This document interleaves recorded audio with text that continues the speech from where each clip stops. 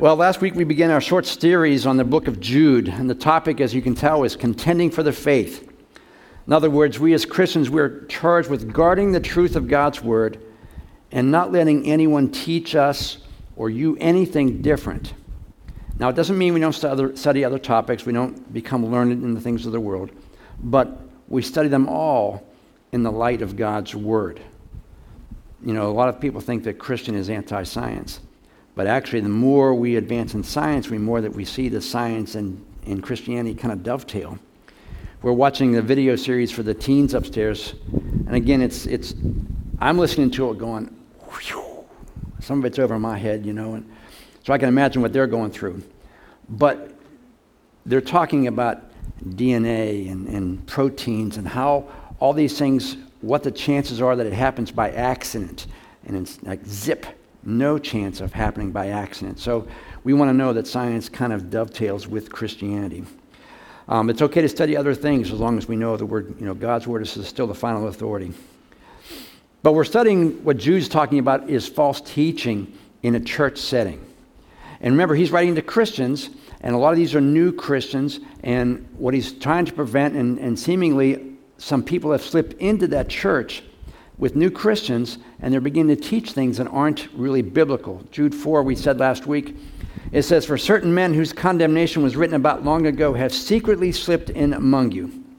Now, it may not even be the preacher, it may not be the deacons, it could be, but it's probably someone who has a position of authority, and others are looking to them because either they're very articulate, or they sound smart, or they come across as a leader, and people are listening to them. And he's telling this church that you need to be careful of what is being taught. And that means, as a church, pastor and the board and the church has to be very cognizant of what is being taught. We need to be aware of what's being taught, which means you all have to know the Bible as well so you can determine whether what I'm saying is true or not. Now, whether it's a Sunday school class, a home Bible study, or as much as possible, we want to make sure that everything that we're teaching in any aspect of church is biblical. We had a couple instances in our old church. When I first came on staff there, the pastor asked me to go to a Sunday school class to kind of be an assistant and to listen. And I went to the class, and it was good. He was a great guy, friend of mine, but I found out that he was teaching kind of a name it and claim it stuff. And it was a larger church, so it's kind of hard to keep tabs on everything being taught. And so it was kind of a name it and claim it. And we had to kind of say, hey, John, you can't be teaching that kind of stuff. We don't do the name it and claim it here. And so he had to back off, and he was good with that. And, you got to be careful of what's being taught. We had another group. It was kind of like a Christian 12-step. And what we did is it was a lay person who was in the group and trying to talk to people who are going through different situations, drug abuse, whatever. And they're Christians. And I went for the first class, and everyone sat around talking about all their situations, and that's good. The second time I went, same thing happened. Everyone's just talking about their situations. No teaching, no biblical admonishment to that. Third time I went, same thing. And I said to the pastor, they're talking, but they're not trying to solve anything. And so I went in the next week, and I said, I'm going to teach. And I said, the goal of this class is to apply biblical principles to each of your situations, whatever they might be. We want to eventually end this class. It's going to come to an end. God's going to resolve it. God's going to heal you. God's going to deliver you. At some point, we're going to say, okay, I'm healed, and I'm done with this class. Next week, I went back to teach it. Nobody was there. What I found out is people like talking about their issues, but not really trying to apply what the Bible says to their issues. It's the thing that, a person who has any kind of a bad habit, they have to want to stop the bad habit before God can really do it. If they don't want to stop it, no matter what you tell them, they're not going to do it because they don't feel it's a problem, or they don't want to stop it. So we want to make sure that everything that's being taught is biblical with a biblical conclusion to it. And that's why we don't allow anyone just to teach. We want to make sure that what they're teaching is biblical. And if we find out they're not teaching biblical stuff, we kind of don't let them teach anymore. Because it's not only them that's going to be judged. I'm going to be judged. because I'm letting it happen. So Jude goes on in verse 5, he says, though you already know all this, I want to remind you that the Lord delivered his people out of Egypt, but later destroyed those who did not believe. Now he's about to give he likes doing in threes, and we're going to find out how he deals in threes a couple times. He gives 3 examples of what happens in situations that are not handled correctly. And he prefaces it by saying, I know you've heard this before. Now, how many have been in church services where you hear a sermon again? I mean, Bible's been around 2,000 years for Christianity. Nobody's preaching anything new. Nothing that I say is anything that somebody hasn't preached before. So you're going to hear repetition in sermons. And you're going to come and say, you know what? I've heard that before. And Jude's already saying, look, I know you've heard this before, but I'm going to tell you again. 2 Peter does the same thing. 2 Peter 1:12 says, so I will always remind you of these things, even though you know them, and are firmly established in the truth that you have. And if you read 2 Peter and Jude, they're almost the same book. They're addressing the same situations to 2 different groups of people. People who have let false teaching come into the church, and both those books are warning them against that. So if you feel like you've heard a sermon before, and you've said to yourself, you know, I already know this, you probably do. But God keeps ministering to you, keeps telling you. What happens when you become overly familiar with the story?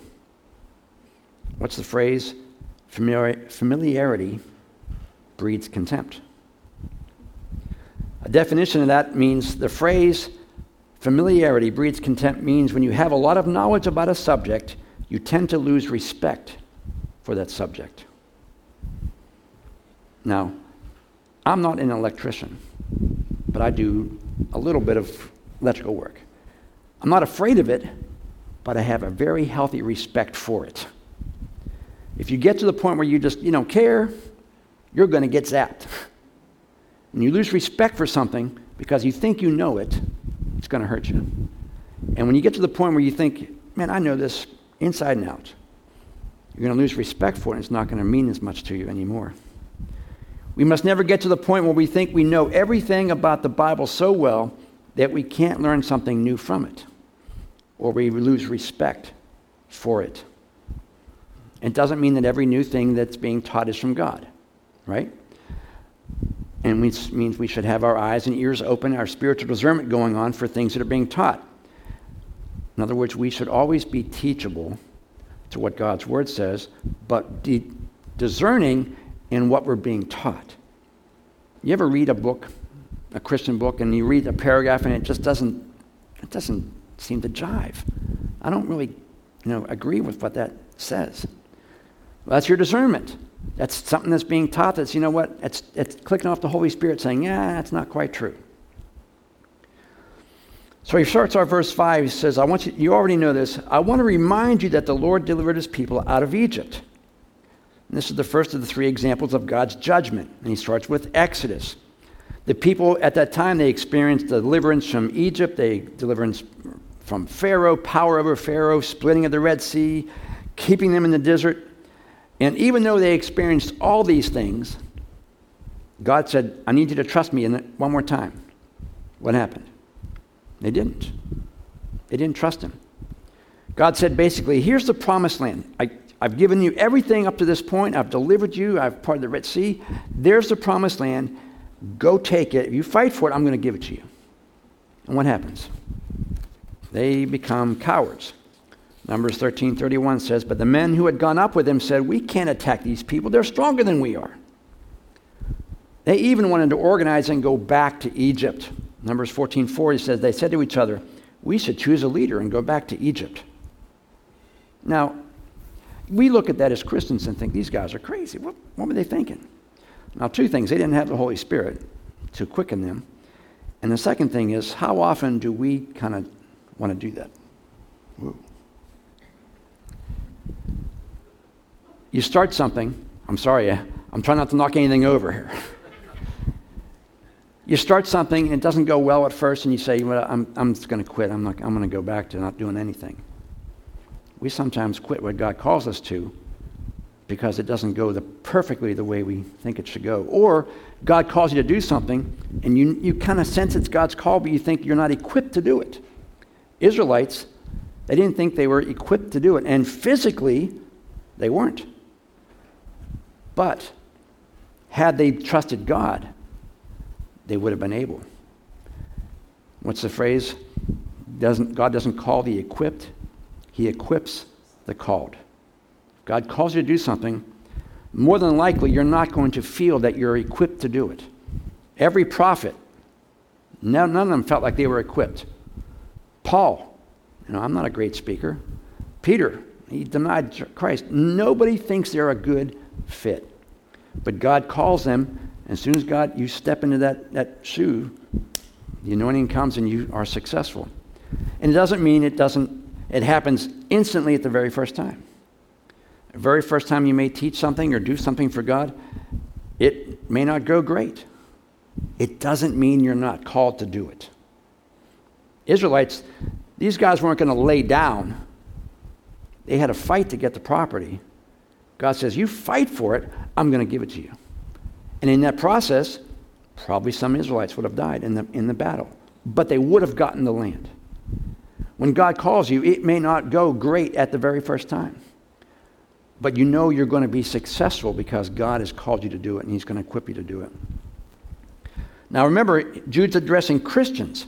He's warning them about false teachers and what's going to happen to them if you listen to these false teachers. Israel rebelled against God, and what happened? They all died before they reached the promised land, right? They did not make it to where God promised they were going to be. Verse 5 continues. He delivered his people out of Egypt, but later destroyed those who did not believe. Now, in this instance, God did not wipe them out at once. And there's instances in the Bible where God says, okay, like Korah, you're done. Right now, you're all done. But these guys, he let them live for 40 years. And so they lived for 40 years in their disobedience, thinking that, you know what, I might make that promised land after all. But they died never getting there. And I thought about that. Unbelievers, false teachers might live their whole lives thinking that they're going to make the promised land when they die. But they're never going to make it because of their unbelief and disobedience. And he's telling these folks, this is what's going to happen to you if you don't correct this false teaching, if you don't nip it in the bud right now. They're going to lead you astray, and them and you are going to not make it to heaven when you die. His next example, verse 6 says, and the angels who did not keep their positions of authority, but abandoned their own home, these he has kept in darkness, bound with everlasting chains for judgment on that great day. Jude's saying, okay, if Israel's not enough proof, Egypt's not enough proof, here's another example of God's judgment. Now, a couple of things with this. We're going to go off on a tangent a little bit. We're not going to get in too deep. We know that a third of the angels fell with the devil, right? Isaiah 14:12 says, talking about Satan, how you have fallen from heaven, O morning star, son of the dawn. And then later in Revelation, verse 12, or chapter 12, verse 3 says, then another sign appeared in heaven, an enormous red dragon, again, the devil, and with 7 heads, 10 horns, and 7 crowns on his head.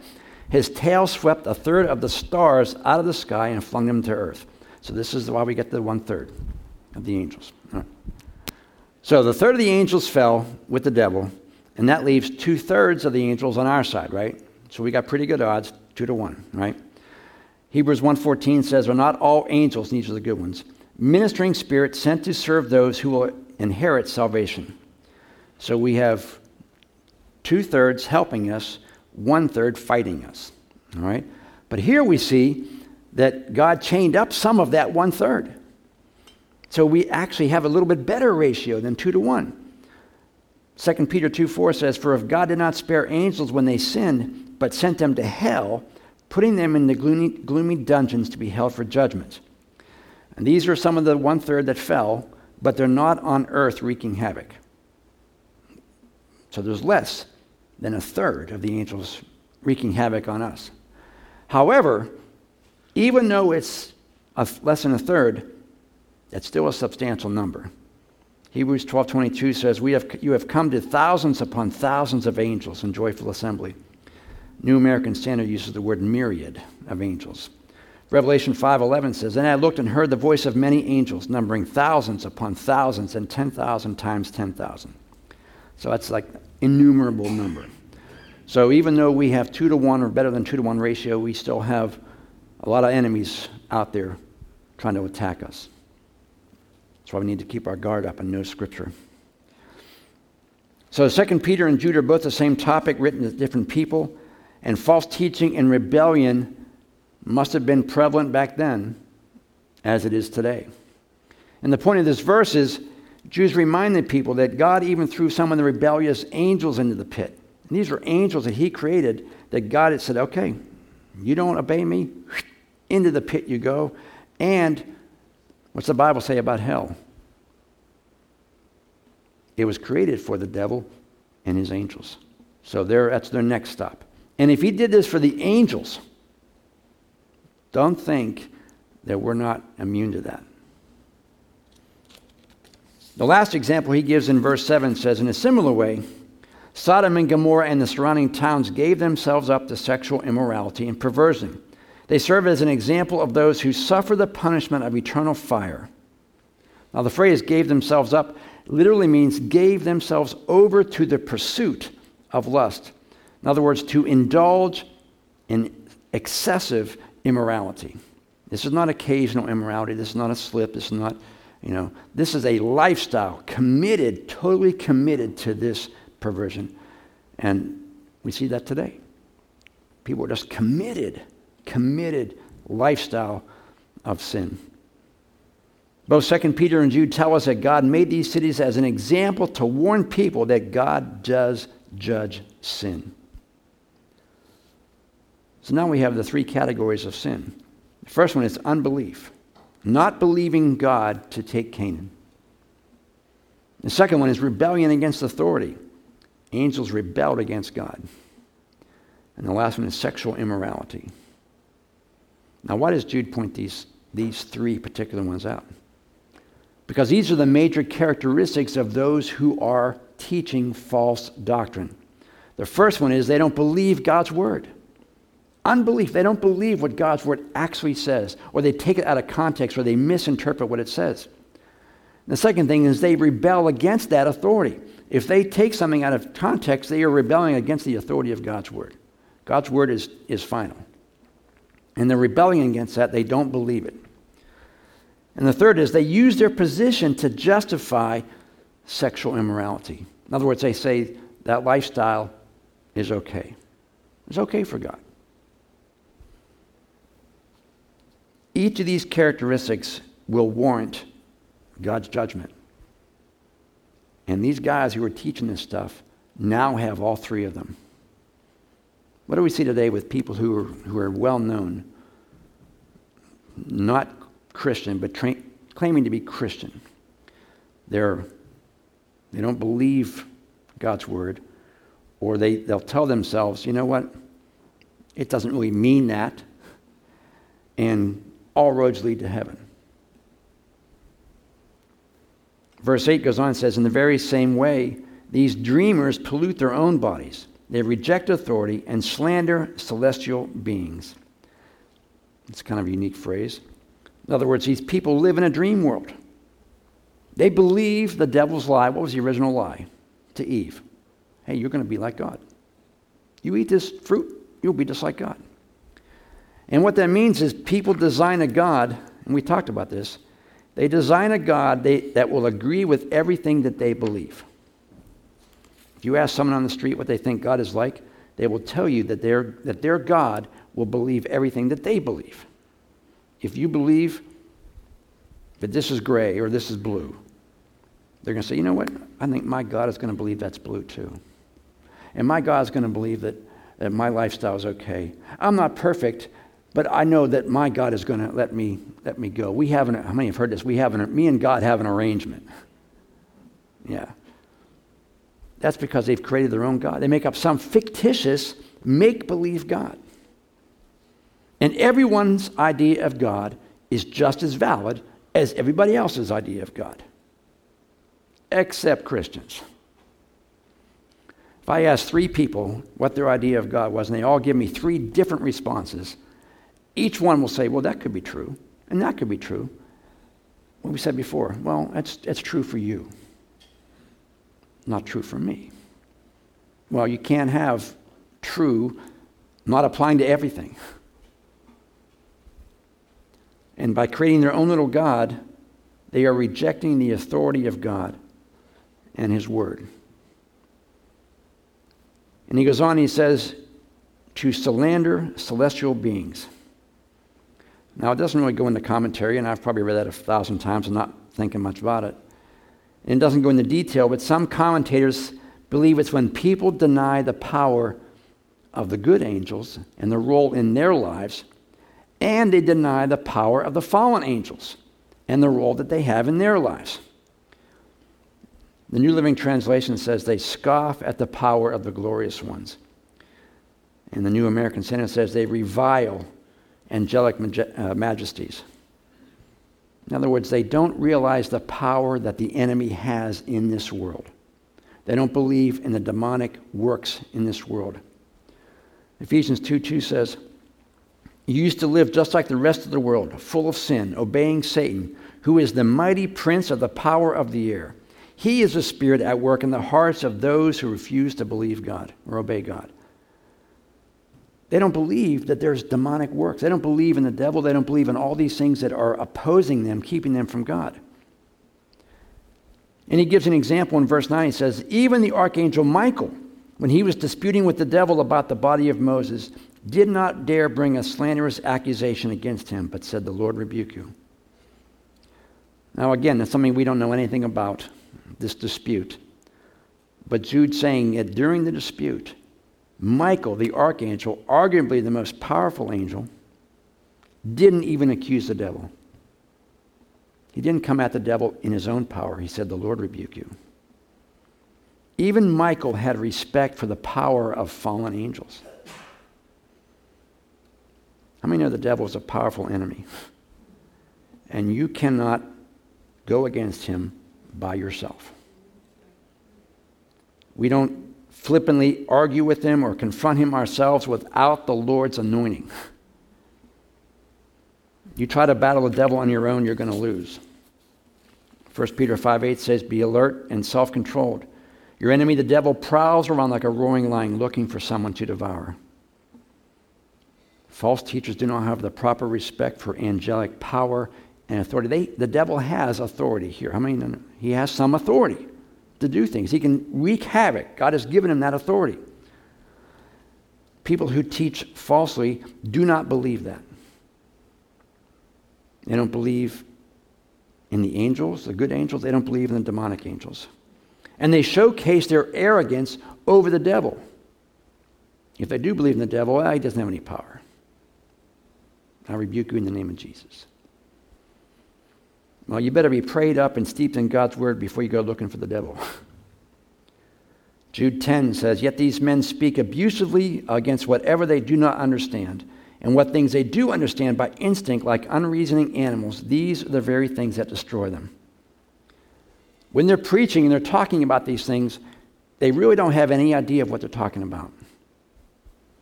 And the very action that they're doing, what they're saying and what they're teaching, is what is going to get them destroyed. Back in Acts 19, verse 13, you probably know the story. It says, some Jews who went around driving out evil spirits tried to invoke the name of the Lord Jesus over those who were demon-possessed. They would say, in the name of Jesus, whom Paul preaches, I command you to come out. So they weren't believers, but they were saying, hey, this guy is preaching it, so I'm going to do the same thing. I'm going to do what he's doing. 7 sons of Sceva, a Jewish chief priest, were doing this. One day the evil spirit answered them, Jesus I know about, and Paul I know about, but who are you? Then the man who had the evil spirit jumped on them and overpowered them all, one guy over all these 7 guys. He gave them such a beating that they ran out of the house naked and bleeding.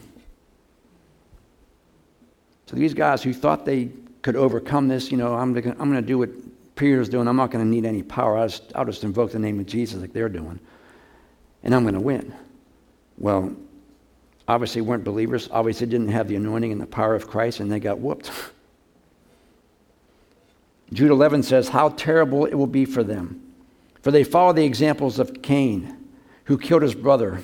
Like Balaam, they will do anything for money, and like Korah, they will perish because of their rebellion. So here's another a little triad that Jude puts together. Three examples from the Old Testament that emphasize the coming judgment on those who don't believe and who pervert God's word. Now, we like to see this right away, but it's not going to happen right away. But the first one is Cain.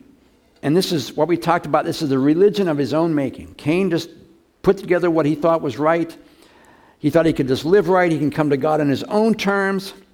And ultimately, when God rejected him because he tried to do it himself, tried to make his own God up, that led to hatred and murder. So he hated his brother because his brother was accepted and he wasn't. And he wound up killing his brother. People who make up their own God wind up hating those who follow the real God. John 16:2 says, he's talking about people who are Christians against those who aren't. It says, they will put you out of the synagogue. In fact, a time is coming when anyone who kills you will think he is offering a service to God. That's what happens when people make up their own thing. He's saying that these false teachers, they're just like that. The second example he uses Balaam. And this is an example of greedy religious leaders. They lead God's people into false religions and immorality, anything that they can do for more money and more prestige. There was a series on, I'm not sure what network, about Scientology. It was on about a year ago. I don't know if you saw it. Leah Remini, the actress, was a Scientologist. She came out and was trying to expose what was going on. And the leaders, this is an example of that. The high guys in there, just anything for money and prestige, anything to bring them in. And they had more money than they tried to dodge. They had to build all these things just to keep their money. And it's easy because it's so attractive. When you start getting financially rewarded for doing something that you think is for God, what happens? You become a slave to the money. Balaam was that guy. He was a prophet, but he got enticed by the money and by the prestige. And he tried to curse God's people, and we know the story. God didn't let him do it. He was using the spiritual to gain the material. Another word would be religious hucksters. 2 Peter 2:15 says, they have left the straight way and wandered off to follow the way of Balaam, son of Beor, who loved the wages of wickedness. He never thought there was any kind of consequence for that. Hey, I'm just doing, I can use my position, I can get money. This is a good deal. The third example he gives is Korah, and this is an example of instant judgment. Korah and his group rebelled against Moses' authority, and what happened? God opened the earth, swallowed them all up, closed the earth up again, right? Moses got his authority from God, so in fact, Korah was rebelling against God. God picked Moses, and so when he rebelled against that, he's rebelling against God. When people claim and teach things that they know aren't true, they are rebelling against God's authority. Another phrasing that would be of that verse would be, and like Korah, they will perish because of their rebellion. Now, the New American Standard says it this way, he perished in the rebellion of Korah. Now, it's a past tense.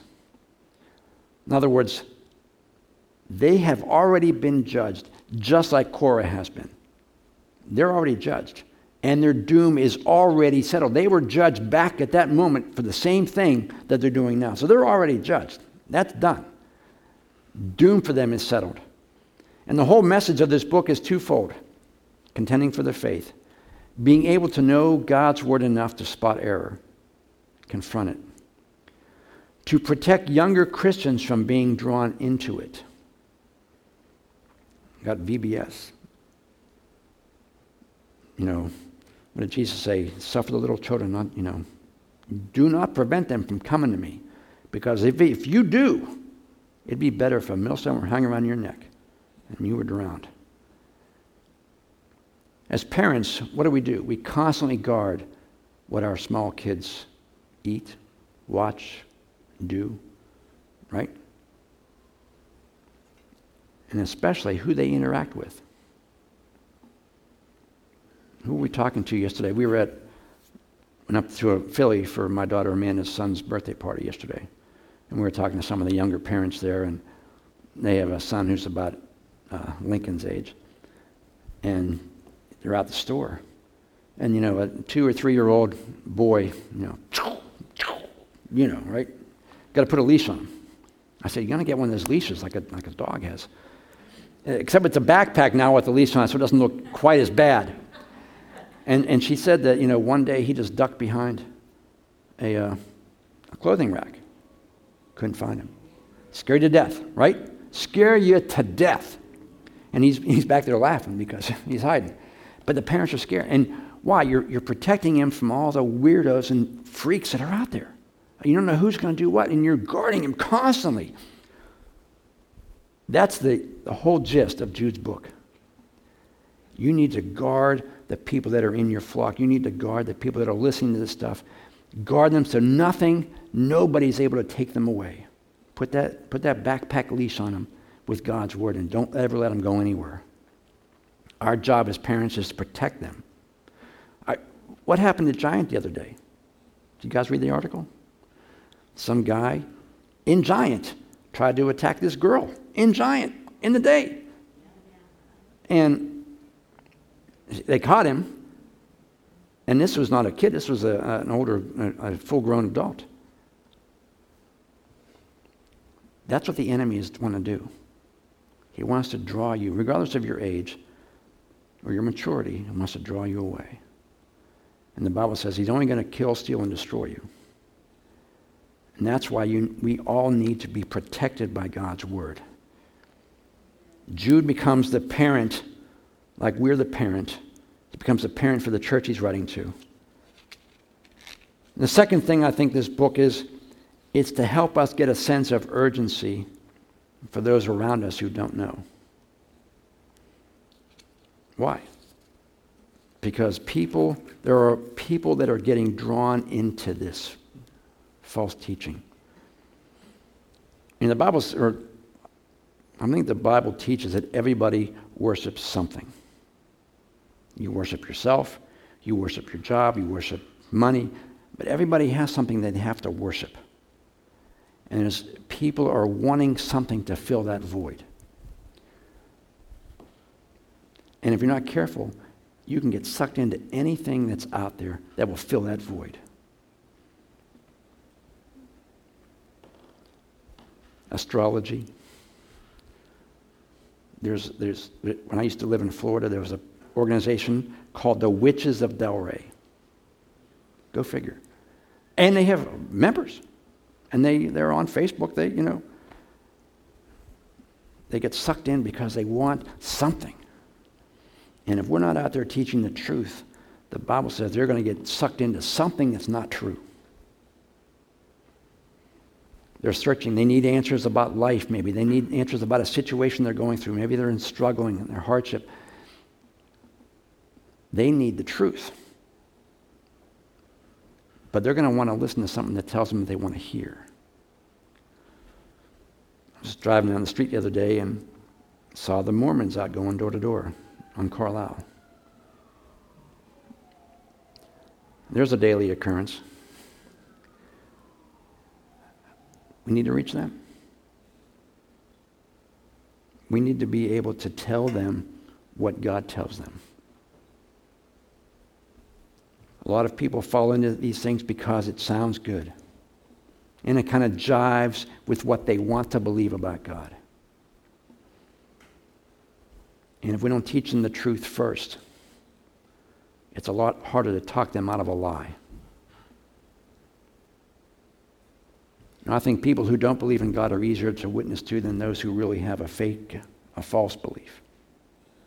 Because that's what they believe. You talk to someone who's maybe grown up in a different church or different religion, and you try to tell them that everything they've learned over the past however many years is wrong. And they're not going to get a lot of, hey, that sounds good. We have to reach them with the truth first. Because judgment awaits both the teachers and those who follow them. And we might be held accountable for those we don't reach when we have the opportunity to do that.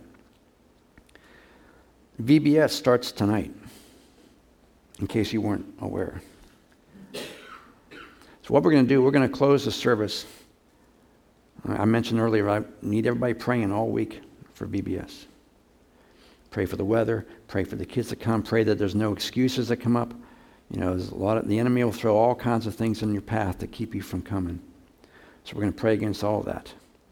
But we're going to close. I'm going to have everyone come up front. We're going to pray specifically for VBS. And that God is able to really reach these kids and their families. How many of you do things because your kids want to do them? My kid wants to play baseball, so I'm going to take him to a baseball game. My kid wants to be involved in the play at school. My kid wants to be involved in whatever. So I will sacrifice and I will take him to those games. Well, if your kid wants to be in church, guess what's going to happen? You're going to bring your kid to church. And you're going to let him enjoy it. And you know what? The adults are going to hear the gospel while their kids are enjoying church downstairs. So when the Bible says so-and-so got saved and their household, that's why we're praying for the VBS. That their 5-year-old or their 6-year-old got saved and their household. Because we want the kids to draw the parents in because they need Christ. They need Jesus. And we have 4 days of just this event. And we want to be able to pack this place out, and we want God to do his work. It's great that we're doing all this stuff, and it's great decorations, but unless the anointing's here, unless the power of God's here, it's nothing. So we need people praying. We need the anointing of God. And so what I'm going to do now is I'm going to have you all come up, and we're just going to agree together in a line or in a circle, and we're going to pray for VBS. And we're going to pray that when we bring these kids in, that they're open to the truth. We want them to come to church. We want them to get saved more than we want them to come to church. If they come here, that's awesome. But more importantly, that they come to know Christ. Because we're not going to be judged on whether they came to our church. We're going to be judged on whether they got saved or not. The rest is just a bonus. Hallelujah. Hallelujah. Father, we thank you. We thank you for your word, Lord. Your word is our anchor. We build our life on your word. Your word carries us through the storm. Your word helps us in every situation because we know your word is true. And Lord, we pray that everything we do here is under your anointing, that the word of God is the truth that we preach, the truth that we teach. Nothing of our own opinion, Lord, nothing of what we think, but everything by your word. And Lord, I pray for VBS as it starts tonight. I pray that you would draw every child in tonight. Fill this place to capacity, Lord, with young people who need Jesus. I pray that they would find encouragement and love here, that they would be introduced to the gospel of Christ, and even at their young age, Lord, they would come to know you, and that they would pray to receive you, and then, Lord, they would grow in their knowledge of you. And Lord, we pray that you would use each one of us, whatever position we're in working VBS, I pray that, God, you would give us the anointing and power of God. Lord, we need your presence. We need the Spirit of God to draw these kids. We need the Spirit of God to draw the parents that are here so that, Lord, they come to know you, that it matter eternally in their life. Not just a couple of days of fun, but for eternity. Let it matter what we do here. And I pray that, God, we have great weather. Do not let the weather hinder what you want to accomplish, Lord. We know that you're able to control everything. You calm the seas, you calm the storm, you stop the sun. You can do it, Lord.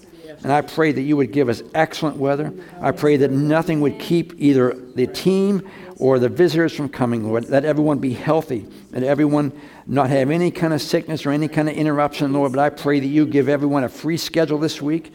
I pray for all the kids that were invited. I pray that everyone comes, that no one gets sick. Nothing hinders them from coming to hear the gospel. We pray they would come every night. And whether they don't receive it the first night, they might receive it the second or the third or the fourth. But God, you bring them in every time. So they keep hearing the word. They keep hearing the love of Christ. They keep hearing why they need to be saved. Bring them in, Lord. And Lord, we need your anointing upon every situation. From the people that register all the way through the salvation prayer, Lord, we need your anointing. We need the power of the Holy Spirit to be here. We pray that you would anoint all those who teach. Anoint those who are watching the kids or doing the lessons and the crafts. We pray your blessing upon them. Let everything go smoothly and in order. Let them have fun and let them be crazy but not chaotic. We want them to see an organization, Lord, a fun organization for the kids. So that when the parents come in, they see the excitement, the joy that the children have in their lives. Not only from the activities, Lord, but from knowing that God loves them. That God loves them, has a plan for their life. Lord, I just pray for your blessing upon all these 4 nights, Lord, and beyond. So that when these kids come, Lord, and their parents come, that they receive and then they come back to be discipled. Lord, we don't want to make converts. We want to make disciples. We want to teach them. We want to train them in the words and the way of Christ so that they're able to stand against the world. They're able to make right decisions as they grow up, Lord. That all their choices from the young age all the way up to adults are directed by your Spirit. Lord, your word says you train them up young. When they're old, they won't depart from it. Lord, help us to do all that we can so we can train them in the things of God. And let them remember fondly 20, 30 years from now what they experienced in this 1 week of VBS. Let it be the time that changes their life. Let it be a time that changes their family's life. Lord, this is your church, Lord. And we just pray your blessing upon it. We anoint Dustin and Jamie as they lead it, and Judy as she teaches, and all those who do crafts and crowd control, everything that we have going on. We just need your Spirit to direct it. We pray for those who are sick right now. They're struggling. I pray that, God, you would heal them in the name of Jesus. We prayed for that this morning. We sang about there's healing in the blood. And we believe that, God, you're going to heal those who are sick, not keep them from here. But, Lord, you'll heal their bodies in Jesus' name. Father, we thank you for giving us this awesome responsibility, Lord. And it is a responsibility. We're reaching out to those with the gospel of Christ with the truth. We want to minister the truth to them, Lord. So we pray that everything we do is truthful. Everything is scriptural, Lord. No deviation, no opinion, but God's straight truth. So, Lord, I commit this week of VBS to you. I commit all those who are working. I commit those who are attending, their families, everyone, Lord. I commit them to you. And you just have your way, Lord. And let there be tremendous testimonies about the power of God. No glory to us, Lord. Nothing that we've done. We want the glory to go to you, Jesus, for what you accomplished through us. So, Father, we commit it to you and we trust you with it in Jesus' name. And everyone said, Amen. Amen. Man, let's give the Lord a praise offering this morning. Hallelujah. Hallelujah. All right, you excited? All right. Starts tonight. Do it.